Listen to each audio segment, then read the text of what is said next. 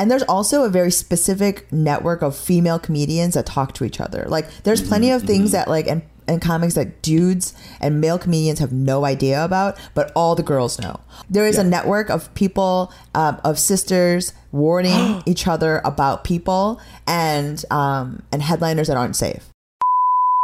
And he, I know him. That's what I mean about like a reputation following you around.